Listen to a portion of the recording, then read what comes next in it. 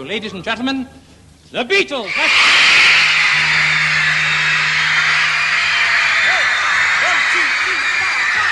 Close your eyes and I'll kiss you. Tomorrow I'll miss you. Remember, I'll always do. And then while I'm away, I'll ride home every day, and I'll send all my loving to you. I'll pretend that I'm kissing. Hello again and welcome and happy 50th anniversary of the Ed Sullivan Show, Beatles. Welcome back to I've Got a Beatles podcast with Dave and Chris. We have kind of an interesting show lined up for today, at least we hope it's interesting.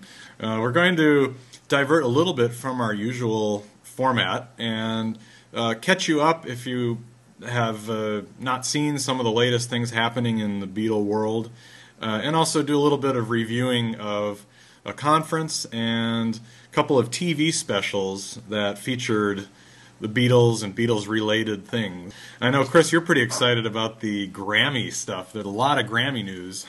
Yeah, a lot of Beatle Grammy action. A Grammy tribute to the Beatles. Mm-hmm. The sighting of one of our favorite people to talk about, Jeff Lynne. Oh yeah. And we would have probably recorded something last Sunday, but you were very busy as you were in Pennsylvania. So the big thing was, and I haven't talked to you at all. So I want to hear about this conference. It was 50 years ago today. Yes, great. It was, I'll put it this way. This was an academic conference, so it was a gathering of scholars and people who write about the Beatles and are a little more than fans. I mean, everyone's a fan, of course, but we actually write and publish and talk about the Beatles in a scholarly way. And usually when I go to scholarly conferences, I'm always looking at the clock, sort of ready to go home. Sort of, I have a good time for a day or two, and then it's ready to head home. This was one of the first conferences I've actually been to where I didn't want to leave. And I think that's because it was full of wonderful people who all shared the same love of the Beatles, and we're all kindred spirits in the same conference. It took place in, of all places, Altoona, Pennsylvania. Big Beatles site, Altoona, Pennsylvania. Well, the reason why it took place there was because... Isn't that where that plane landed? The Beatles got off. Wasn't that That's Altoona? right. It was. Yeah, that's right. When they came to America, they stopped in Altoona first. Nobody knew that, but then they went to New York.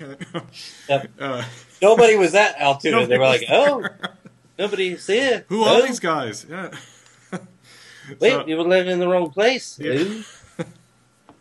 Yeah, so that it was Altoona, and the reason for being in Altoona was the head of the organizer of the conference is a guy named Ken Womack, who is a great Beatles scholar. He's written several books, edited some collections, and he's an English professor and dean at Penn State Altoona. So the conference was held there, and just if you didn't know about it, we've been talking about it a few times on our podcast.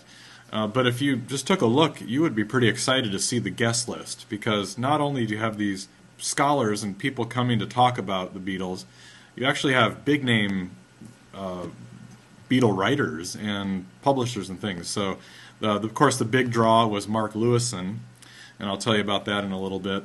And then Andy Babiuk, who wrote a book on the Beatles' gear, all of their instruments and things, he was there.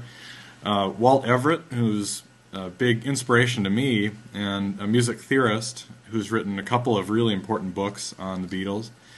And Jude Sutherland Kessler, who is a Lennon biographer and sort of narrative writer. And then also an interesting one, too, Richard Langham, who was a recording engineer for Please Please Me. Now, he described himself as he went and got coffee for people, or he made tea in the studio. But he was there for the first two albums, I think. He was working next to George Martin and Norman Smith, the another engineer. And then he left, came back. in the late 60s. I think he came back around the White Album. So, Wow. it was very interesting to hear him. So, the way the conference worked, you'd have these sessions of people reading papers and giving talks, and then you had the guest speakers who would be at meals. So you go to lunch and there's Mark Lewison, or go to dinner and there's Walt Everett or whoever. And it was just a great chance to meet up and interact with all these people. Now, before we get too into it, I want to ask you. Now, you were there, Yes. to deliver a paper yourself. What was your paper about? What was the topic, and how did it go, and all that kind of thing? Yes. My paper was called Harold Arlen, Hoagie Carmichael, Cole Porter, and ... George Harrison. A look at Harrison's cover songs and influences from American popular song. The crux of it was basically I looked at George Harrison recorded 4 cover songs of American popular songs. True Love on 33 1/3 by Cole Porter. 2 songs by Hoagie Carmichael on Somewhere in England. And then Between the Devil and the Deep Blue Sea, which you might remember from being on Brainwashed. Ah. Yeah. And so I looked at those songs, looked at what George did to them compared to the original, and then looked at how maybe some of his songwriting style may have been influenced from American popular song, because I think I've heard you mention this before. You said, "What's he doing recording these Hoagie Carmichael songs?" I do recall that. Yeah. Yeah. That is why That's a good question. It is a good question to be answered. Yep. 2 on the same album, in fact, as well. And Somewhere in England in 1981, you recorded both of them. So it was interesting. I had a pretty good reception and a bunch of questions afterwards. And what I did was also take these little musical techniques that Harrison uses, and I looked at a song called Tears of the World, which was originally supposed to be on Somewhere in England, but now it's a bonus track on 33 1/3. So, but it sounds just like a Hoagie Carmichael cover, and he was really influenced by that style and that sound. So it was really fun. I was also paired with a woman from University of Michigan who presented 3 papers on the conference. She was really quite above and beyond. She talked about Harrison and Ravi Shankar in the Concert for Bangladesh, and very interesting paper. So we were the only 2 George papers on the entire 3-day session. So, oh, wow. Yeah, it's surprising. Excellent. So, yeah, that was my talk. It was on Friday morning, and a lot of fun. Always enjoy those. Were you glad that you got to go early in the 3 days so that you could just enjoy the rest of the conference and not have to be nervous about I've got to practice my whatever. Absolutely. That in other conferences I've been on Sunday morning, the last session on the Sunday morning, it's just a drag. You can't really enjoy the conference because you're just thinking about Sunday morning. Yeah. So this was nice to get it over with. And then the rest of the time I just hung out at the conference and met a lot of great people, and including one of our listeners who I had a great conversation with. I'll say his name is Trent, and he lives up in the Pittsburgh area. He's a doctor up there, and it was the coolest thing, I have to say. Wonder if Trent's a Steelers fan like me. Probably so. I think he is. I got that impression, yeah. All right. But it was great to connect with a real live I've Got a Beatles podcast listener, and he had some really great comments, and just really, really nice guy and fun to talk to. And we talked, interestingly, about some of the other podcasts, rivals, if you will. And one of the things that he mentioned that he really liked was that we play a lot of music.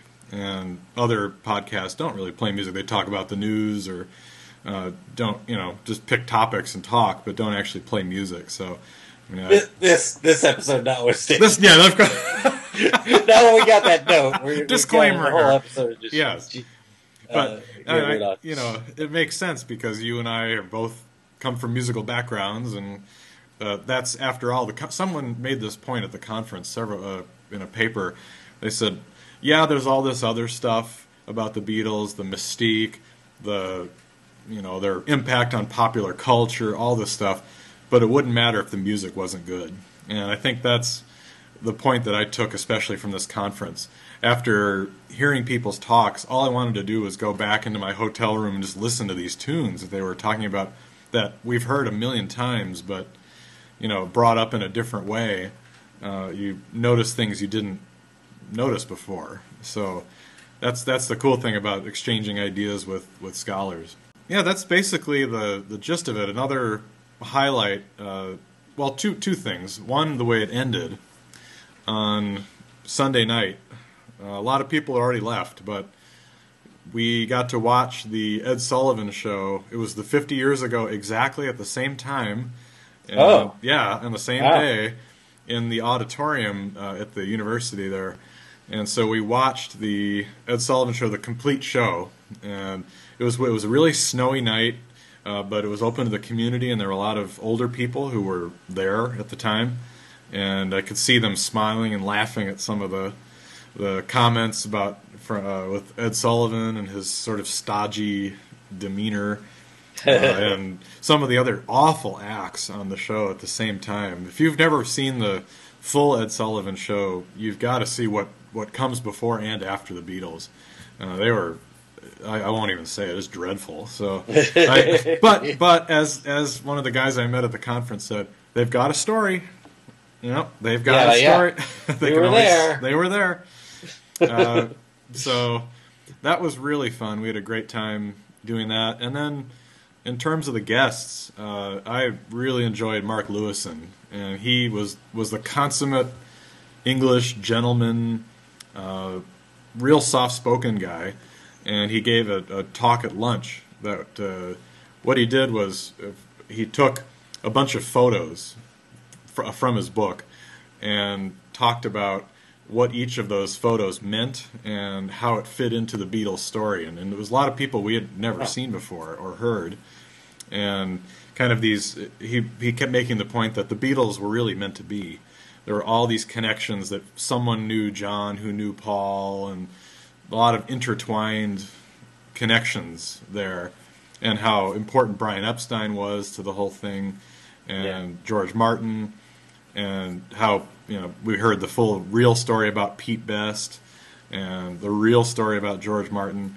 So all these things that he has just shattered a lot of the Beatle myths, and it made me really want to read the book even more, and I've started it now.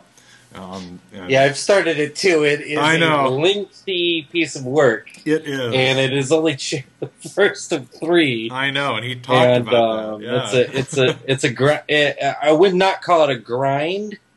It's entertaining throughout, but it's a long. Maybe at some point we'll have a chance to have both read the entire thing. And, I know. in between all the other things that we have to take care of in our regular lives, right? And talk about it here on the podcast. But so did you have him sign the book? Yeah. So what he did was he gave this talk while we were finishing up lunch, and then there was a question-answer session that was really interesting. We got some news about when his next book is coming out, which is not going to be for a while, fellow Beatle fans. So we do have enough time to read this one, I think, probably 4 years or so. Yeah. But he was talking about what he's doing with the next book a little bit, and just the reaction. He talked about the British version of this book, which is different than the American version. It's much longer, and it's not been published here. So there's actually, it's an unabridged version. So there's a longer. There is. It's even longer, if you can believe it. It's a little more Britishy. It has more Britishy more stuff. More Britishisms. Yep. So there is. Yeah, you can. Although you can't get it in this country now, it's sold out, and people were buying it on Amazon.uk, and now you can't get it there.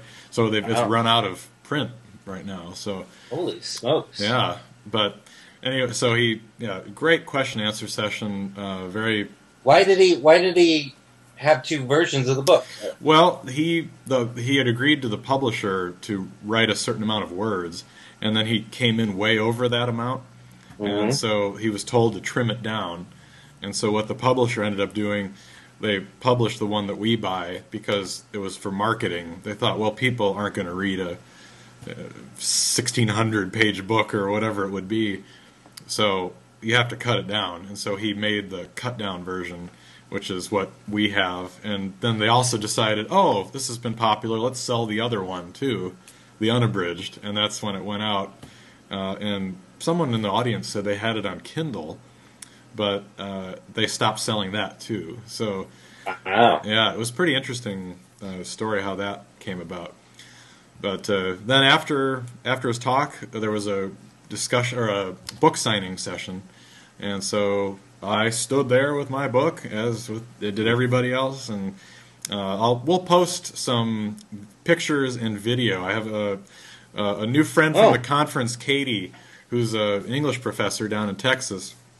She filmed everybody and took pictures of everybody meeting Mark Lewison, and so I'm. That's cool. Yeah, I'll see if I can post the video of us talking and him signing my book. It was pretty neat. But what I asked him was, I said, "What's your background? And how did you get to do this? Are you trained as a historian or an English professor, or English major in college, or what's your background?" He said, "No, none of that." He said, "I'm just a fan, and I've just wanted to do this since I was 21, and I've just learned how to do research," which is remarkable to me.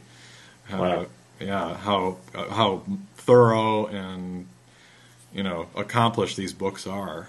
The one of our favorite podcasts is the Sound Opinions podcast, and they recently had him on with a very long interview.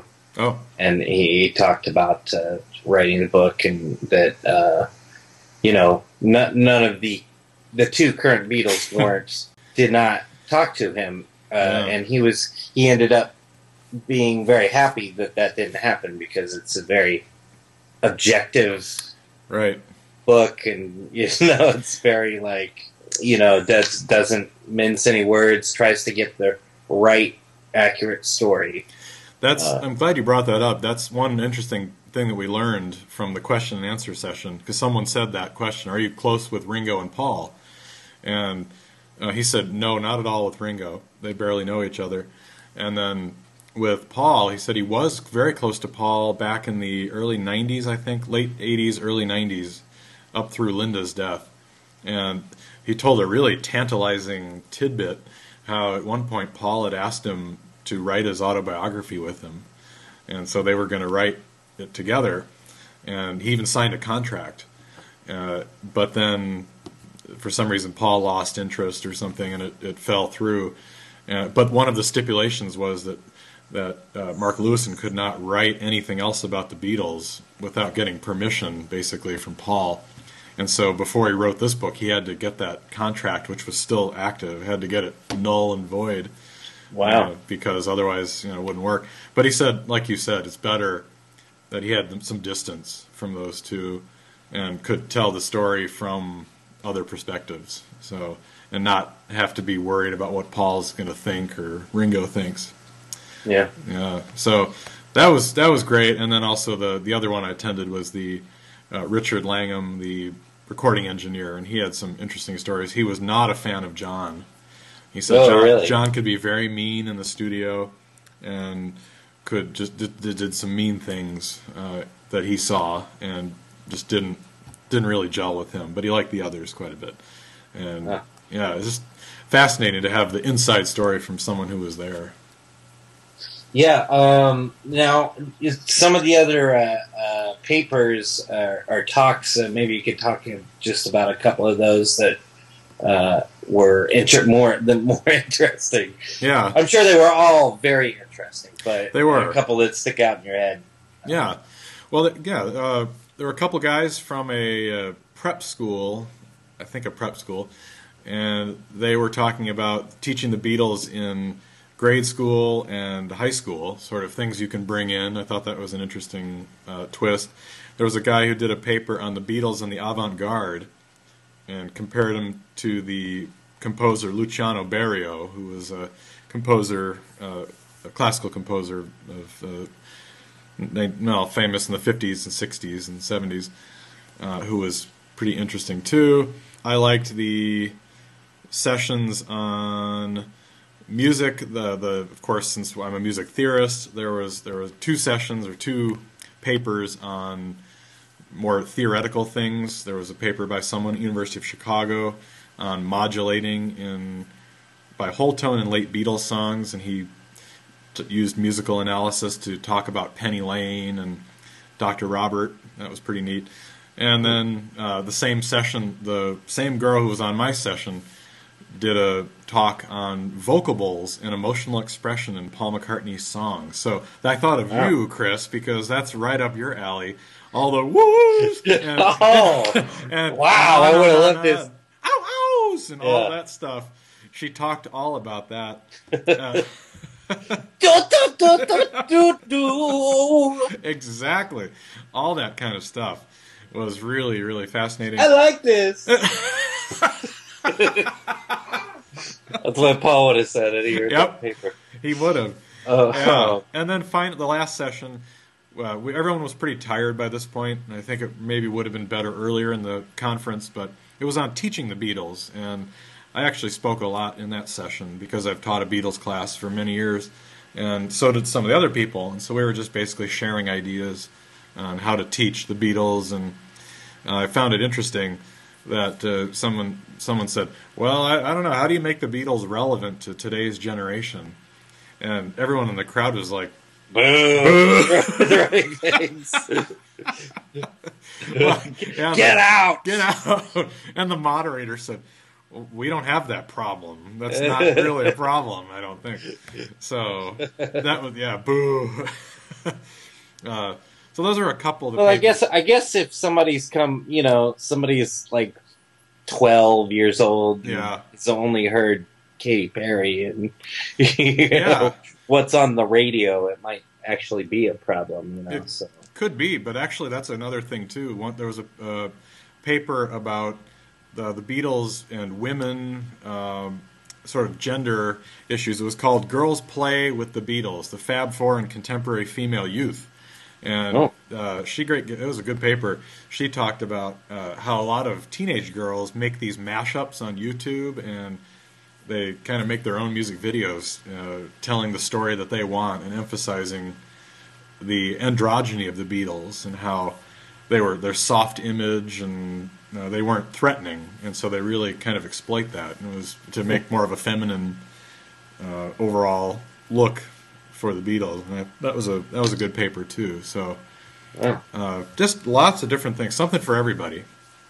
And it was really, as I say, usually can't wait to skedaddle from conferences, but this one we stayed to the bitter end and had a great group of people hanging out at the end, and then hanging out at the Comfort Suites Altoona, and had a great experience overall.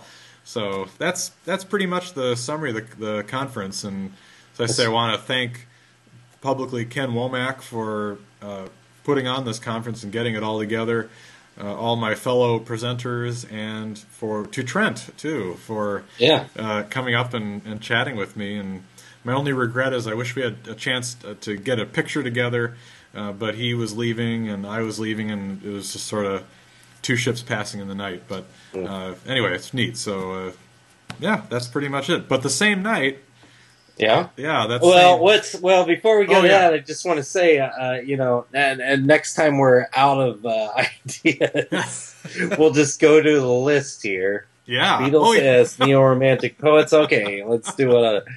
We've got a lot of ideas for shows here. We got plenty. We're covered on ideas for shows. Absolutely. So a couple of weeks before were the Grammys, and that was a big night for Paul McCartney particularly, and Ringo Starr and the Beatles. They were both there. The next night they would have a tribute to them, but on Grammy night there were a couple little highlights. First of all, Paul McCartney won 2 Grammys. Yeah, he won for Best Rock Song for Cut Me Some Slack, which he recorded with the remaining members of Nirvana. And that was for Best Rock Song. And Best Music Film for Live Kisses. So that was pretty good. And that's funny because I don't like either of those things. Well, during the show, Ringo and Paul played a song together. Ringo would come on it, and they played Queenie Eye. And if you go to YouTube right now, and I'm going to play a little clip here, because we want to play music, but you can see Paul and Ringo rehearsing Queenie Eye. Here's a little clip from that. 2, 3.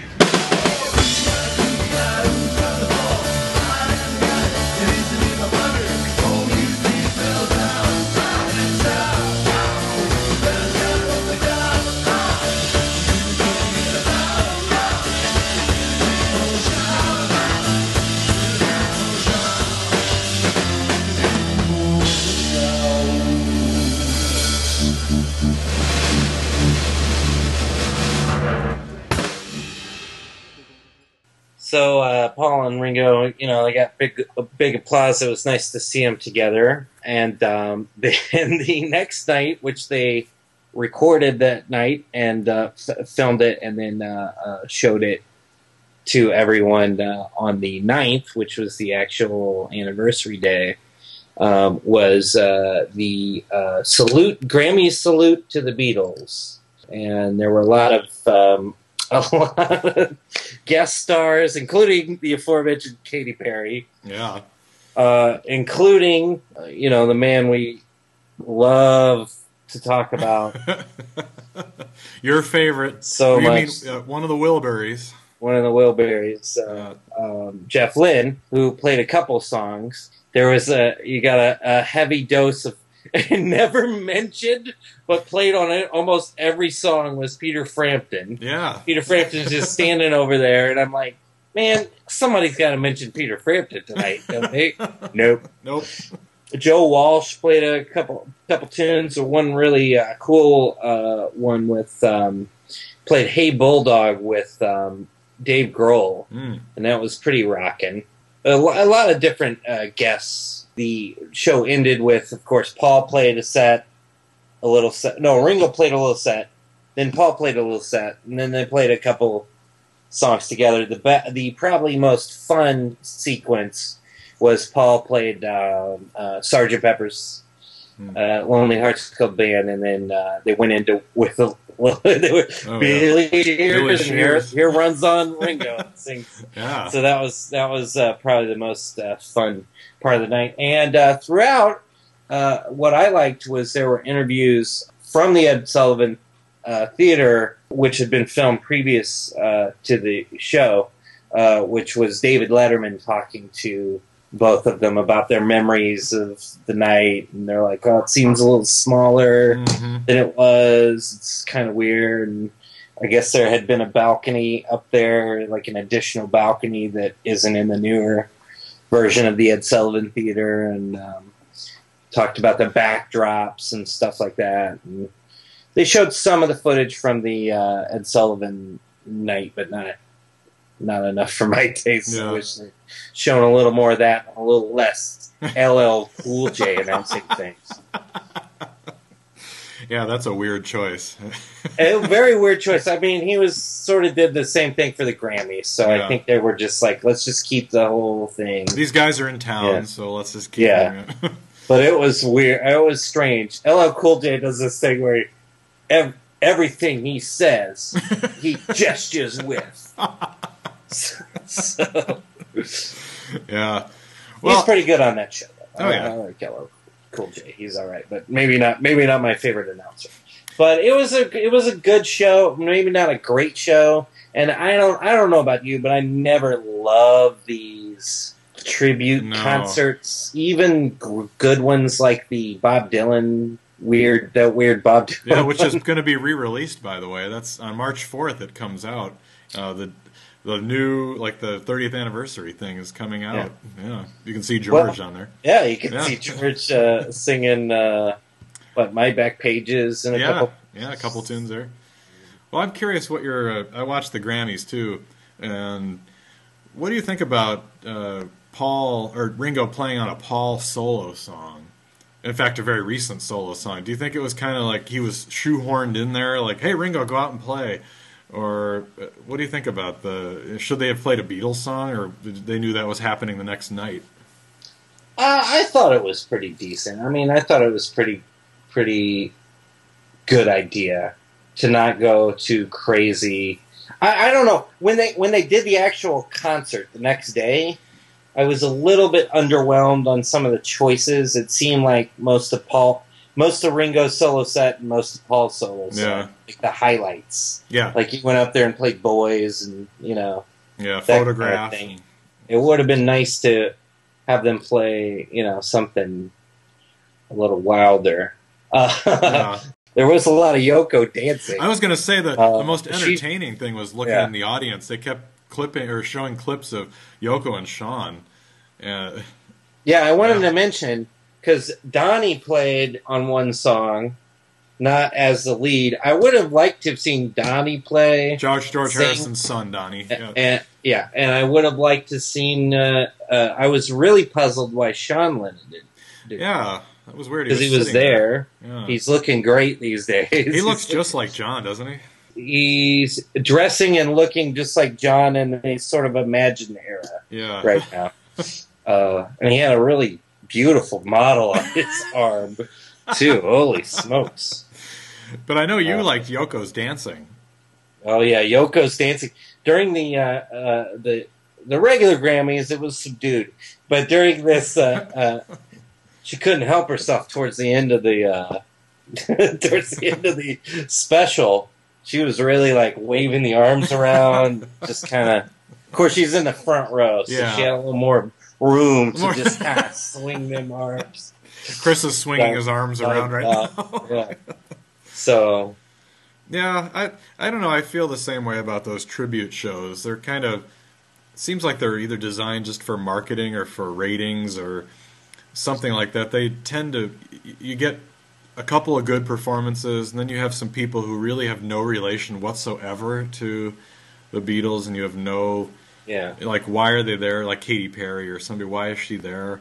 Just because she's a hot star now? Or I watched a little bit of an interview with Adam Levine from Maroon 5, and he seemed like he was pretty genuine. He talked about how the Beatles were in his house growing up constantly, and he loves Ticket to Ride, and I think it was pretty, at least the clips I heard were pretty faithful, but I don't know, some of those, they just seem like weird choices. I thought most of the performances were pretty solid, but nothing too outrageously amazing. Yeah. I'd include Ringo. Yeah, definitely. And Paul. I did think that Sgt. Pepper's thing was really cool to see, and that was kind of nice. I could have done without the Hey Jude finale again. Yeah. Yeah, you knew it was coming, but still. Why not? It would have been kind of cool had they just gone up there and played the set that they played during. Oh yeah, like play the original Ed Sullivan Show or set. Yeah. Wow, that'd be fun. I don't think Paul could hit the high notes anymore. But that's true. So if you had to pick let's say the best two performances and worst two performances from the tribute show, what would you say for best? Oh, this is going to be okay. Hold on 1 second. Because I unfortunately did not see the show yet. I have not seen it, so I don't know. I've seen clips, I've heard clips, but not the actual full performances. It's a lot of sitting. It's very long. It was like 2.5 hours, wasn't it? Yeah, it was a long thing. Let's see. So best two, worst I did two. not. Okay, worst. I did not like Imagine Dragons and their version of Revolution. And I did not much care for Brad Paisley, just because I don't like Brad Paisley. Though I did like, that was with Cirque du Soleil. Brad Paisley and Pharrell Williams, Pharrell Williams is a producer who's worked with a lot of groups and just won a bunch of Grammys with Daft Punk. That was great. Yeah. Which and they have great great songs, but Pharrell Williams always wears this hat that makes him look like Smokey the Bear, he looks like a human acorn because of this weird hat he wears. I would say, and this is taking Ringo and Paul and all that out of it. Yeah, I'd say the best two were probably Dave Grohl and Joe Walsh. Gary Clark Jr. They played While My Guitar Gently Weeps. Is pretty rocking. Or maybe the Hey Bulldog with Dave Grohl and Jeff Lynne. Yeah. Well, you're actually praising Jeff Lynne. I really liked Stevie Wonder's "We Can Work It Out." It was pretty cool. Yeah. And I was watching with my girlfriend, and when Annie Lennox and Dave Stewart, which is a one-night Eurythmics reunion that they had for this thing. They did "Fool on the Hill," and she said, Annie Lennox is one of those people, and I think Stevie Wonder's one of those people, too, that it doesn't matter whose song it is. It sounds like it's her song. Yeah, so, absolutely. They're timeless, yeah. Yeah, so I really liked Annie Lennox, or Eurythmics, actually, flat-out Eurythmics. Yeah. Didn't much care for Ed Sheeran in my life, Imagine Dragons, some of the... How about John Mayer? He plays great guitar, but his stupid face is what bothers me. So he's thinking, like weird frog faces and stuff. But they had really bad boots. I just noticed he was wearing like swamper boots or something. Yeah, that might have been one of the lowlights. Yeah. Probably that and Imagine Dragons were the two worst. I guess Ed Sheeran was fine. Yeah. Katy Perry was okay. Alicia Keys was all right. John Lennon.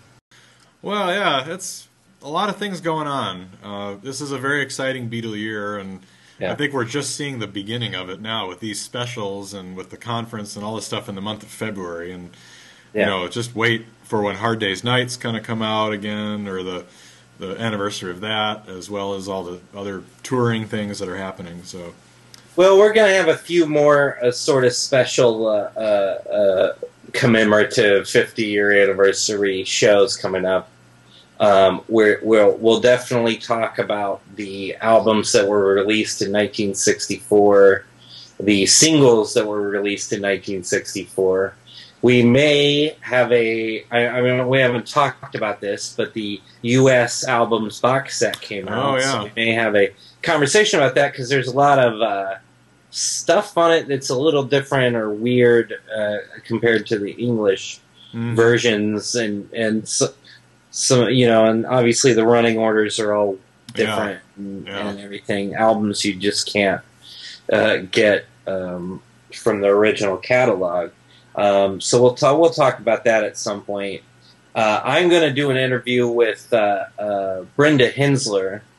Brenda Hensler was just a fan back then, but she has. And I went to a Beatles concert with her, or a Paul concert last year with her.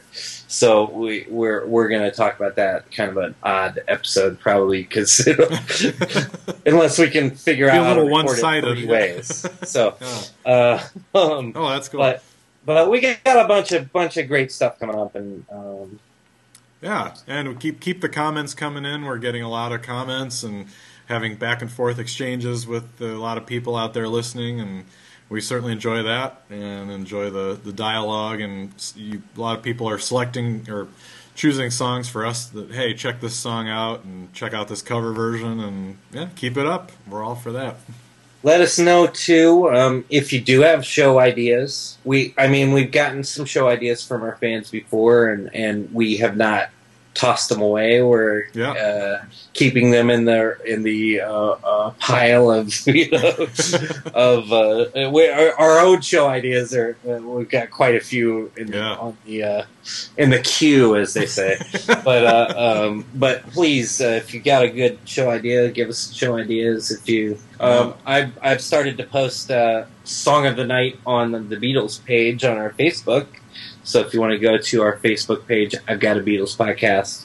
Of course, I've Got a Beatles Podcast on Podbean. Podbean hosts us, and you can get us on iTunes. Well, great. It was a fun month, and we still are not done yet. We've got more to come. So, how are we going to go out with this show here? This has been a total show of mystery for us. We haven't told each other anything what's happening, so I don't know what we're going out with. This will, if you actually went to see Dave's paper in Pennsylvania, you would have probably raced back to your hotel to pull up this song. This is what we'll go out with. It's Hong Kong Blues from Hoagie Carmichael.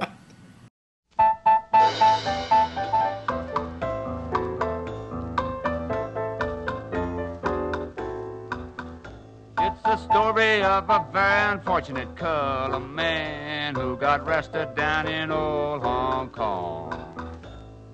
He got 20 years privilege taken away from him when he kicked old Buddha's gone. And now he's bobbing the piano just to raise the price of a ticket to the land of the free. Well, he say his home's in Frisco where they send the rice, but it's really in Tennessee. That's why he said, I need someone to love me, need somebody.